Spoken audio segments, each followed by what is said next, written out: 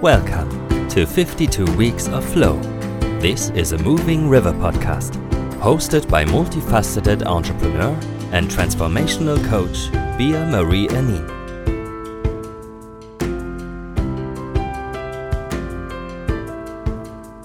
In this podcast, we want to help you discover the concept of flow and show you ways to get into flow and how you can keep your life flowy. Hello, hello, hello, and welcome to 52 Weeks of Flow, where we talk about all aspects of flow in our lives, how to create it, how to maintain it, and how to access it whenever we want. If you like to support the show and learn more about what we do at Moving River, you can check out our website www.movingriver.com or check out www.superwoman.coach for our Superwoman training and circle. You can also find us on Instagram at moving_river, or you can find us here, right now. How convenient, right?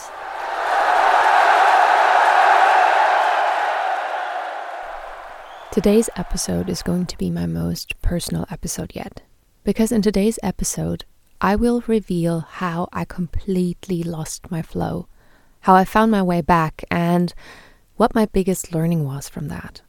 So first of all, I would like to tell you what flow means to me personally, besides peak performance or the energy flow in my body. To me, flow means that I'm in alignment with my soul's purpose. Do you remember in one episode I was talking about our life being like a riverbed, and our soul and our soul's purpose is the water of the river, and that when we are in flow, we go with the stream of the river. And when we're out of flow, we are moving against the water, against our soul's current, and everything is hard, and we're pushing and pushing, but nothing actually comes from it. So what flow is to me is, it is easy. I'm going with the current. It feels joyful, and it feels natural to me. When I'm in alignment, I'm aware of my body's needs. I value downtime and recovery time. We know recovery time from sports. After you are injured, you need recovery time. But we do not take recovery time when our soul got hurt. Because we still live in this, I'm fine, push through society.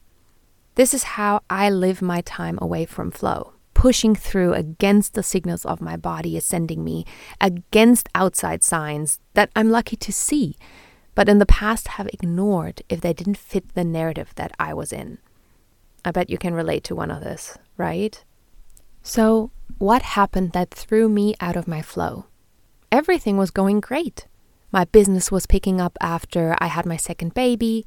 I started this podcast. I had my first big speaking gigs, and we were planning for a 2-month parental leave, a big European road trip. So what happened? The war in the Ukraine broke out, and I wanted to help. I dropped everything. We collected clothes and food and supported the free clothing stores in our area. We also offered to take in refugees, and a week later, we had 3 wonderful women who fled their country standing in our kitchen. We didn't speak Ukrainian or Russian, and neither of them spoke German or English. But we made it work. We used a talking translation app, which helped so much. Thank you so much to the people coding and creating those kind of apps. They are so valuable. I was so determined to help, so I supported them with everything they needed. They came here with 1 suitcase. I researched what to do and how to help them most of the time. So I took them to the Refugee Help Center, the social welfare office, the free clothing store, and the bank to set up an account. I also helped them find a language school, a place at an elementary school for the child, and also found them an apartment. I was told that all of this was impossible. Yes, this was a full-time job, and I loved helping and supporting them. In these horrible times, it felt like a silver lining that not only helped them, but also helped me feel not so powerless. I fell from one extreme into the next, because a week after we helped them move into their new apartment, we went onto our big European road trip. On the road with 2 kids and a dog for so long was such a new and amazing experience. At some point, we landed in Portugal, and I picked up surfing. Oh boy, surfing was my way back into flow. The water, the waves, and the board were a mirror for my inner imbalance. I got tumbled inside a wave so many times, so hard. One time I was underwater what seemed like forever. Afterwards, I sat at the beach and started crying, looking at the water and feeling into this feeling of losing control. Side note, there is no such thing as control. My experience that day shook me awake. I sat there for a long time and started meditating and connecting to my higher power, which I hadn't done in a long time. I felt warm, and I felt seen, and I felt held in that moment. It was so beautiful and raw. And when I got back in the water, I was pushed underneath the water by a wave again and again and again. And I felt like I was in a big washing machine. But the difference was, it felt so good. I came up and laughed. It felt like I needed the water to cleanse me and to relieve me from the burden of being in control. That day, I got probably tumbled 100 more times, but I also stood on the board and surfed the white water. And in that moment, my flow came back. I was in my peak performance state, and it lasted longer than the surfing lesson did. It felt like a gate of all those feel-good hormones was opened and swept away all the pressure that I had put on myself the last couple of months. Coming back home, we got confronted with a lot of changes. My husband started a new job, my oldest started elementary school, and my youngest started daycare. Where I live, starting daycare is like a 3 to 4 week process. You ease the kids into the new atmosphere, getting to know the room, the teachers, the other kids, and so on. I was holding space for all of them. I also revived my Superwoman Circle, a woman's circle that I held monthly before the pandemic.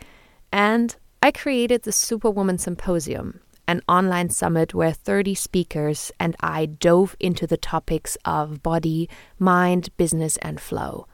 It was a great success. I'm not telling you this to show off. I'm telling you this because I know that sometimes we feel like we have to juggle all those glass balls and keep them in the air, and we cannot drop them. And we have to put on more hats than our head can actually hold. I want to let you in on my biggest learning, because this was only possible because at some point I surrendered. I let go of the need to control everything. I let go of the outcome. I became still, and I listened for my inner guidance, and I became completely present in the here and now. I know that sounds like something that is so easy, but for me, it was the hardest thing to do.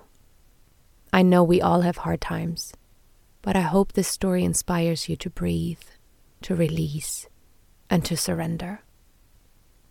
In the next episode, I will have another wonderful guest, and we will also talk about finding your flow again. And that's it. That's it for today. That's our show. Thank you for tuning in and reconnecting to 52 Weeks of Flow.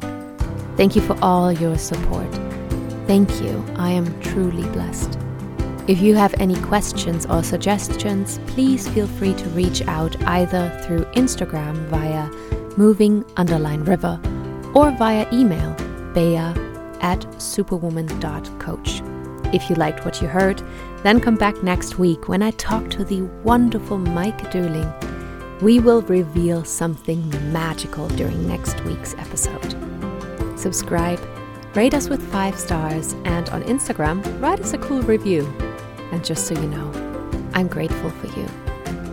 And remember, stay flowy, my friend.